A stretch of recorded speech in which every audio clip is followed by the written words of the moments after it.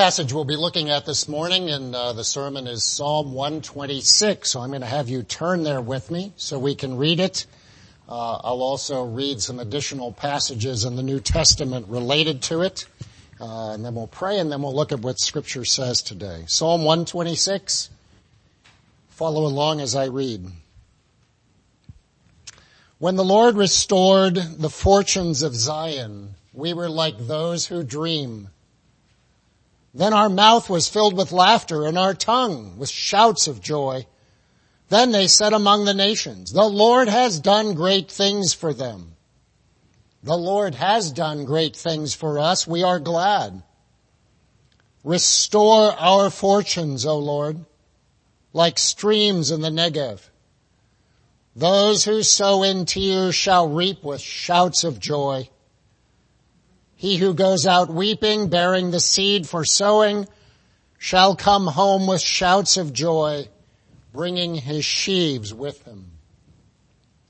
So keep your mark there, and we're going to also read 1 Corinthians 15:58, verse that some of you may know.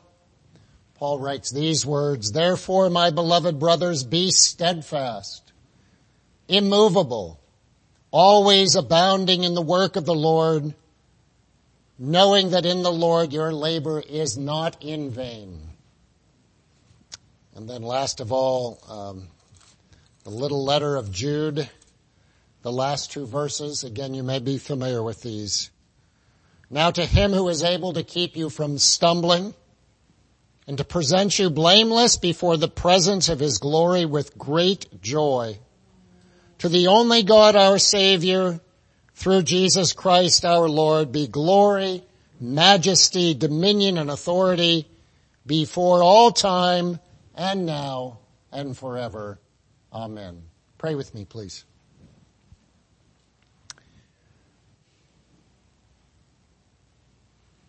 Father, you have made yourself known to us and written that revelation in Scripture. And by Scripture, by your Spirit, this is for us the living Word of God. And you speak today in very real ways to us, your people, through it. And we pray that that might be your work to us as you've gathered us. That when we leave here today, we'll walk away saying, what a great God and a great Savior we have. And we pray for that in Jesus' name. Amen. So this psalm is for a particular group of people. If you today are in the midst of some form of suffering or loss, if that suffering seems to go on, and if your efforts to end it are futile, then this psalm is a psalm for you. Perhaps you're living in a prolonged season of lots of sighs and tears. Maybe you lost a spouse, or your child has rejected the faith, or you feel the effects of a lifetime physical weakness, or you were betrayed, or you were abandoned, or you were abused, or your dreams have been crushed. And you wonder, what am I to do? How do I press on? And there seems to be a deep inner battle to trust God. Then this psalm is for you. It is God's word to help us when we're in a long season of loss or futility or weeping.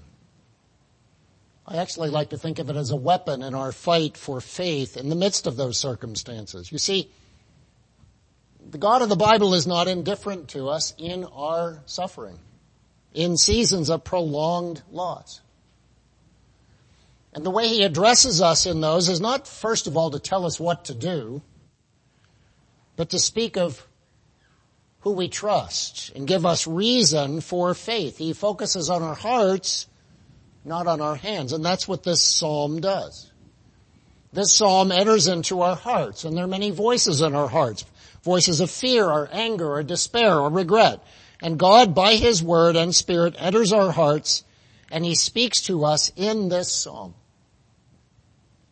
And here's what this psalm will say. Weeping is not the last word about your life. Joy will be. Or put simply, this psalm gives us the promise of certain joy that gives us reason to sow while we are weeping. I want to walk you through that this morning. Here's where we're going. We're going to look at three things, and in the midst of it, we'll interject some application about how it speaks to us today. First thing we'll look at is restored fortunes and the joy of God. The second thing will be present sorrows and the joy of God. And the third will be living in light of the last word, which I'll explain. So first of all, restored fortunes and the joy of God. That's where this psalm begins, first three verses. It's a look back. It's a remembering of the past. The psalmist begins by remembering. And two things are clear in these verses. Number one, there was a very significant loss. And number two, God has brought an unimaginable deliverance. Verse 1 speaks of that significant loss. It's in the past, so it's just mentioned. God restored the fortunes of Zion. There was a need of restoration. There had been a significant loss. The word translated, restored, speaks of captivity. God has restored our fortunes. God has brought us back from captivity. And there's a little bit of debate among scholars about the meaning of the word, but this much is clear. This psalm is not talking about, oh, I got a dent in my car. This psalm is talking about traumatic loss. A loss of fortune, which God has now restored. And it's a phrase that's used in other places in the New Testament. It's used about the restoration after serious loss. Something more than a dent in my SUV or pack rats in the air conditioning. It's a large loss. And there are two examples given in the Old Testament. One is Job, and the other is Israel. Job, we may know the story of Job. Job never read the book of Job, so he didn't know what was going on. But we know what happened to Job. In the heavens, there was an unseen theater where God was displaying what it looks like for a man to trust him even when everything had been lost. And Job lost everything. All of his children, all of his wealth, all of his health for a very long time. A serious loss, chronic pain, an unexplained loss. He hadn't read the book. And at the end, we are told God restored the fortunes of Job. That's the same language as the psalm. Incredible loss answered by God's restoration. The second one is Israel. Israel was taken into captivity. They lost everything. 2/3 of the citizens died by sword or disease. So imagine Pima County. 670,000 dead. Large loss. And of the remaining third, most were taken into captivity, led hundreds of miles with hooks in their noses to humiliate them, leaving behind all possessions, most of their loved ones who had either died or been brutalized, loss of home, loss of homeland, loss of all that was familiar, moving to a new place where they were despised people, a forced emigration, a loss due to their sin and the aftermath of their sin. And in both cases, you have a great loss. That's what this psalm is referring to. That kind of a loss. Like my friend who fled from her homeland in Africa when her family was killed and she was threatened by the same people and she was able to escape. That's the kind of severe loss that is going on here. And the question is, in the face of that loss, can the true and the living God help people in such terrible loss? And the answer of this psalm in this opening section is they had a significant loss and God brought an unimaginable deliverance. Notice how he states it. When God restored us, we were like those who dream.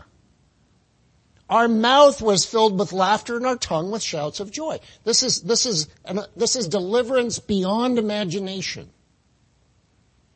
What do we say when something really good happens? We say, pinch me. Am I dreaming? This is joy spilling over in laughter. Not humor, but joy. I assume most of you watch The Lord of the Rings. Maybe not. Maybe some of you are purists and just read the book, and maybe some of you haven't read the book. But at the end of the Lord of the Rings movie, after Sauron is defeated because the Ring of Power has been destroyed, and Sam and Frodo are rescued by Gwahir the Eagles. You can tell I'm a bit of a Lord of the Rings fan. And they're brought to the Minas Tirith where he's restored to health. There's a scene where they awake from their coma of suffering. And the various members of the Fellowship of the Ring begin to appear. And what do? They are filled with such joy, they've burst into laughter. That's the kind of deliverance these people are experiencing from God. Shouts of joy. One of the strongest phrases in this psalm, shouts of joy, occurs 3 times. The nations who usually mock see that this is a work of God, an unexpected, beyond imagination, overflowing with laughter, shouts of joy, deliverance of God from unimaginable loss. Now, we had a little illustration of this last fall, didn't we? It's called the Chicago Cubs. After a century drought and the curse of whatever that goat was, we saw a whole team and a whole city experience this kind of joy. When the Cubs won the 7th game, coming from 3 games down, the men on the field looked like they were trying to fly. They couldn't, but they were ecstatic with joy. The people shown on camera in Chicago when that happened were in the same state. That's the kind of joy that's going on here. Unexpected, beyond imagination, so that it caused overflowing laughter and shouts of joy. It's what we feel when, after great distress, a year of unemployment, marriage after years of waiting, cancer that brings on remission, we have great joy. And verse 3 is really the center of the psalm. The Lord has done great things for us, we are glad. God does great things for his people, even in their greatest losses. Friends, that's what our God is like. That is what our God is like, what we can expect of him. Psalm 50, God says to his people, call upon me in the day of trouble and I will deliver you and you will glorify me. That's what's going on here.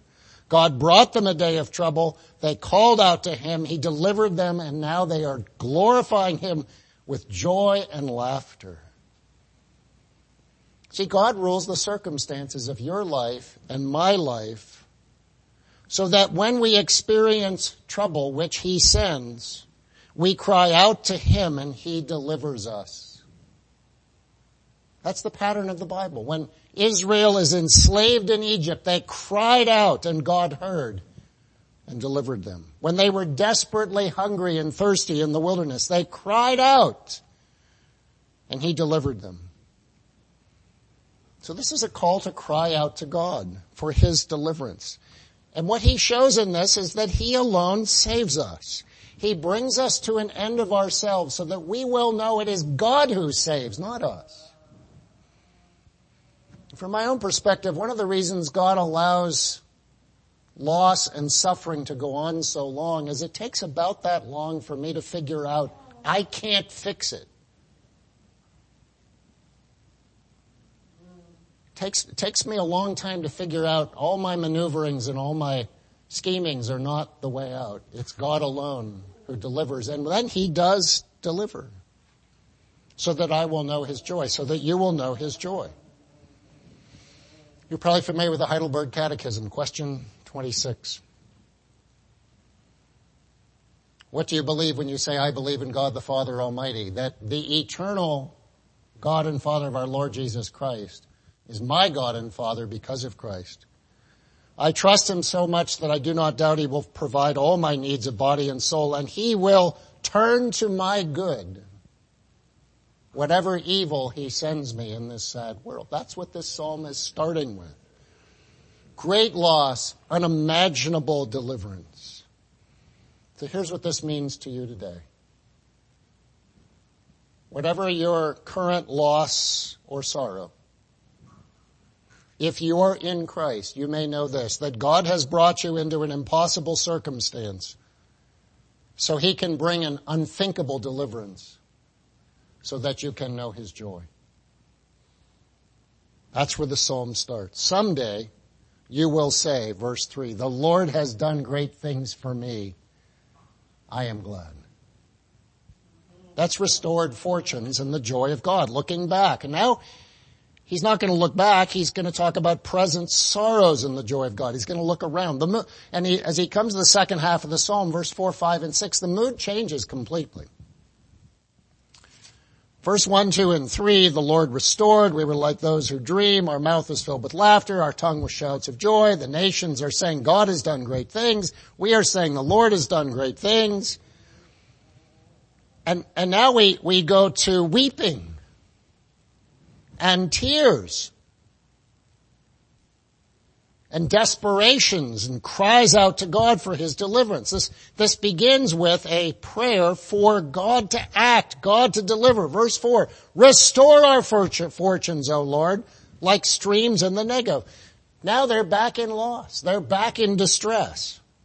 They looked back and saw past deliverance. Now they're in distress again. And because of what God has done in the past, they are praying for God in the present to restore us, O Lord. We are back in a season of great loss and suffering. Like streams in the Negev. Well, what's the Negev? And why do I say Negev rather than Negeb? Well, it's Hebrew.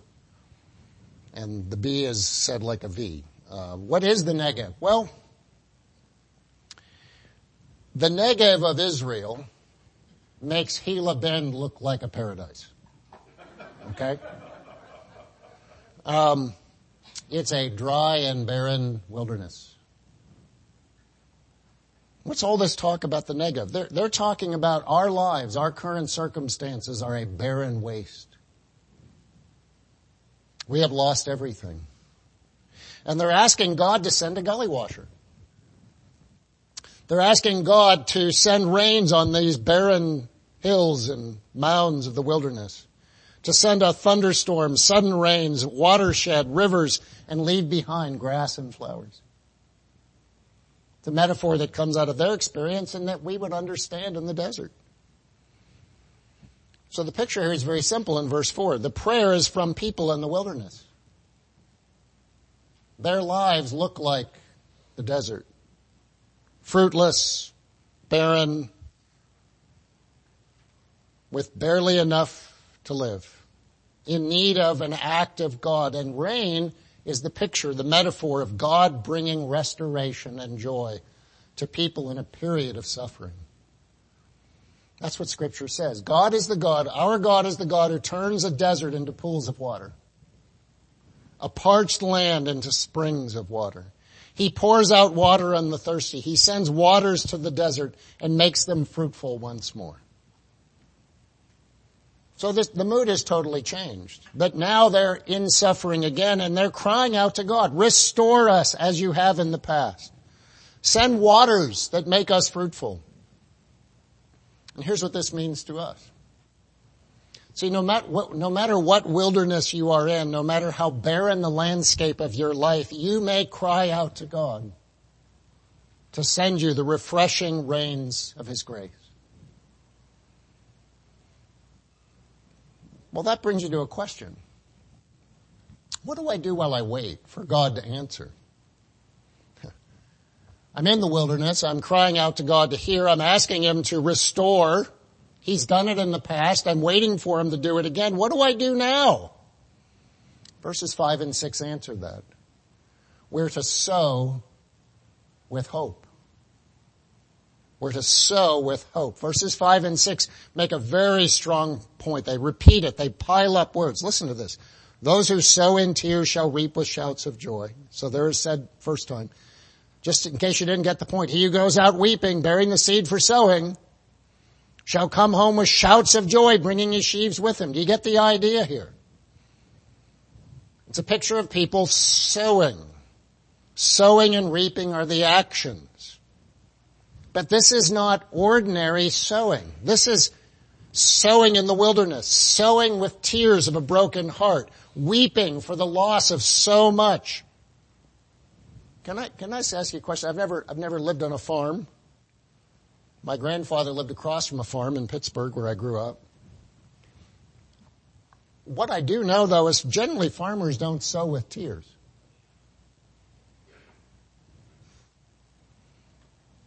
Unless the previous year they sowed and there was no fruit. And the year before that. And the year before that. And then maybe to them it seems like sowing is fruitless and vain. Those who sow with tears have known great and prolonged loss and the apparent silence of God to hear them and deliver them. But they go out and sow nonetheless. They go out and sow with tears, anticipating a promise. And this psalm gives reason to sow. Those who sow in tears shall reap with shouts of joy. Those who go out weeping, bearing the seed for sowing, shall come home with shouts of joy, bringing the sheaves with them. There will be a fruitful harvest, and there will be joy. So let me tell you what the psalmist is doing here, another way of looking at this. If you're like me, you're always interpreting your life. You're always saying, well, this has happened, so it must be for this reason. We always have a reason why things happen. I just got a promotion at work. It must be because I'm such a good guy or such a great lady. I'm in the midst of great suffering. What did I do wrong? We're always interpreting our lives. We're always putting them on a timeline. We're always looking at what we're going through now and trying to understand its significance, usually on a very short timeline. When is this going to end? How long can I endure this? This psalm is placing our lives in a long timeline of God's purposes and God's promises. And it's saying, as you are in the midst of a season of loss, as you're praying for the restoration of God, your weeping is real and the loss is real, but it will not last. Joy will come. Harvest will come. The promise of certain joy gives reason to sow even while we are weeping. So here's another way to say this. We sow in seasons of loss. They sow in seasons of loss with tears because God will have the last word. Suffering and loss are not the last word about my life. Tears and weeping are not the last word about my life. A joyful and abundant harvest is the last word about my life. God doing great things for us will be the last word of our lives, and therefore we live in light of that. And we go on sowing, looking for the day of harvest and joy. So that's the psalmist talking about present sorrows and the joy of God. Now notice this is more than, hey, quit feeling sorry for yourself, suck it up, life's hard, keep on. That is such secular counsel. This is not get over it, press on. This is far more than positive thinking. There is a day of harvest that will bring you eternal joy when the momentary light afflictions of now will be swallowed up in glory. So on. That's what the psalmist is saying. Now, you may have an objection about this point. You say, well, that may be true for most people, but not for me. You see, my season of suffering, my loss is my own fault. I'm in this because I ruined the marriage. I abused the child. I committed the abortion. I cheated on the business deal. That's why I am in this season of suffering. I deserve this suffering. Well, so did Israel. So did Israel. After centuries of resisting the word of God, he brought his chastening judgment on them. And God restored them. God gave them promises like this through Isaiah. For a brief moment I deserted you, but with great compassion I will gather you. In overflowing anger for a moment I hid my face from you, but with everlasting love I will have compassion on you, says the Lord your Redeemer. See, that's the God of the Bible. He is that good that he gives even to those who deserve suffering the exact opposite. He gives them everlasting love and compassion. That's what he offered to Israel. That's what he offers to us. And we have more clarity than Israel had. We have Jesus Christ, who is the fulfillment of this psalm. You see, Jesus suffered the loss of all for us. Think of Jesus' life for a second. After a life of boundless sowing, going about doing good and healing everyone who was oppressed by the devil, his people turned against him. His friends abandoned them. One of them even betrayed him. His enemies stripped him naked, falsely accused him, beat him and mocked him. And all of this he voluntarily bore in obedience to the Father. And he cried out to God with tears that he would be delivered. And he suffered and bled and died, alone, penniless, for us. All that was for us, for you, for me. He suffered the loss of all so that you might say, the Lord has done great things for us. We are glad. He was delivered from death by resurrection, and now he offers forgiveness and freedom to us. See, we're the people who have brought ruin on ourselves. But God is rich in mercy, and God has acted in Christ to deliver us from the suffering that we deserve through the suffering of his Son, which he did not deserve. So there's a gospel promise here. There's a rich gift of God hidden in this psalm to all who call out to Jesus for deliverance from sin. That restore our fortunes, O Lord, will always be answered when it's a request for forgiveness of Christ. You shall be forgiven. Put a little differently, in light of the New Testament, we can say, sin is not the last word about your life. No matter what you have done, your sin is not the last word about your life if you trust in Jesus Christ. The last word will be his word of forgiven. So just looking back over the psalm, that's the restored fortunes and the joy of God, present sorrows and the joy of God. And now let's just talk a little bit about what this means in terms of what I call living in light of the last word. Let me explain that. Why do I say joy is the last word? Why do I say sin will not be the last word or suffering will not be the last word? What do I mean by that? Well, here's what I've found in my own experience. When I face, or perhaps when you face, great losses or sorrows, when we've sinned in great ways, we are tempted to be controlled by our circumstances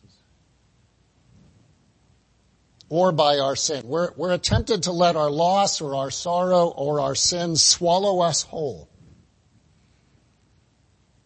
Especially if the sin we've committed is public and humiliating. We are tempted to let our sin define our lives. And here's what that means is my life is now defined by my suffering. My life is now defined by my sin. It means that if I'm writing the story of my life, the last chapter is my suffering and my sin. That's it. End of the story. This is the last word of my life. I will never get over this. I will always live in the ruin of my own sin. They become the last word. No. No, says this psalm, and no, says the New Testament fulfillment of it.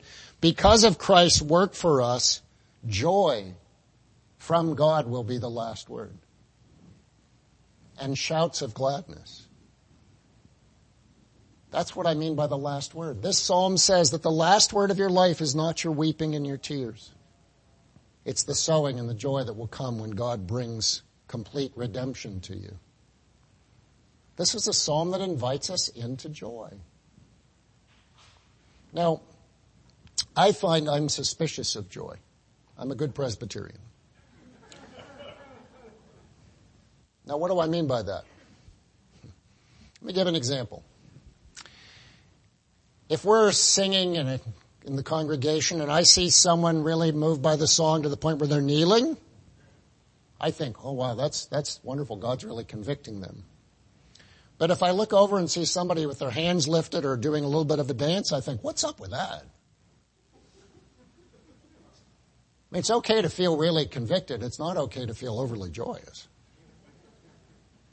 I mean, it's one thing to take your sin seriously. We really should take our sin seriously, but let's not get too carried away with this joy thing. I mean, we get the Chicago Cubs. They act like fools for the joy of winning the World Series after a century, but we're Christians. It's just not appropriate. I mean, all we've got is the forgiveness of sin and the resurrection of the dead. I've got this suspicion of joy. Jesus invites us into his joy. He prays that we may know his joy. One of the great hymns calls Jesus the Lord of gladness. And Jesus, crucified and risen, says to us, my dear child, weep your tears, but do not forget, I have the last word. And that last word is everlasting joy. There will be a harvest and you will rejoice. All your sins will be forgiven and you will have great joy. Charles Spurgeon put it this way. Here in the cross is where every enemy of joy is overcome. Divine wrath as he becomes a curse for us. Real guilt as he becomes forgiveness for us. Law breaking as he becomes righteousness for us. Estrangement from God as he becomes reconciliation for us. Slavery to Satan as he becomes redemption for us. Bondage to sin as he becomes liberation for us. Pangs of conscience as he becomes cleansing for us. Death as he becomes the resurrection for us. Hell as he becomes eternal life for us. See, this psalm is a weapon that I've used in my life for some time in a fight for joy. Because in the midst of great loss and even great sin, you and I don't have to allow the sin and the sorrow to have the last word in our lives. Now, God knows our sorrows, but he will not yield to our sorrows. God knows our sin, but through Christ, he will not yield to our sin. The last word for sinners is the offer of the forgiveness of God through Christ. The last word for suffering believers is that we are more than conquerors through him who loved us. So I'm not saying, because the psalm is not saying, don't weep, put a smile on, everything's fine. No, weep. But your weeping and your tears are not the last word about your life. Anxiety is not the last word. Shame is not the last word. Disease is not the last word. Loss is not the last word. The last word is what Jude says. Someday, you and I will be in Christ, presented before God, blameless, with great joy. So on, even with tears. Because all suffering, all pain, all emptiness, all disappointment is seed to be sown, knowing he will bring a crop of joy. Because God's joy will be the last word for his people.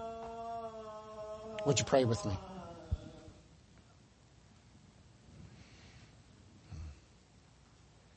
Father, thank you for the wonderful promises of this psalm that have been to me a source of life and strength, and I pray will be that to my brothers and sisters here today. That where there is a season of loss, where there is sowing with weeping and tears, that they will press on in that sowing, looking for the day of harvest and great joy. And where there's been great sin and shame and humiliation because of that. They will press on sowing, knowing that the last word will be the cleansing of Christ that he brings by his blood.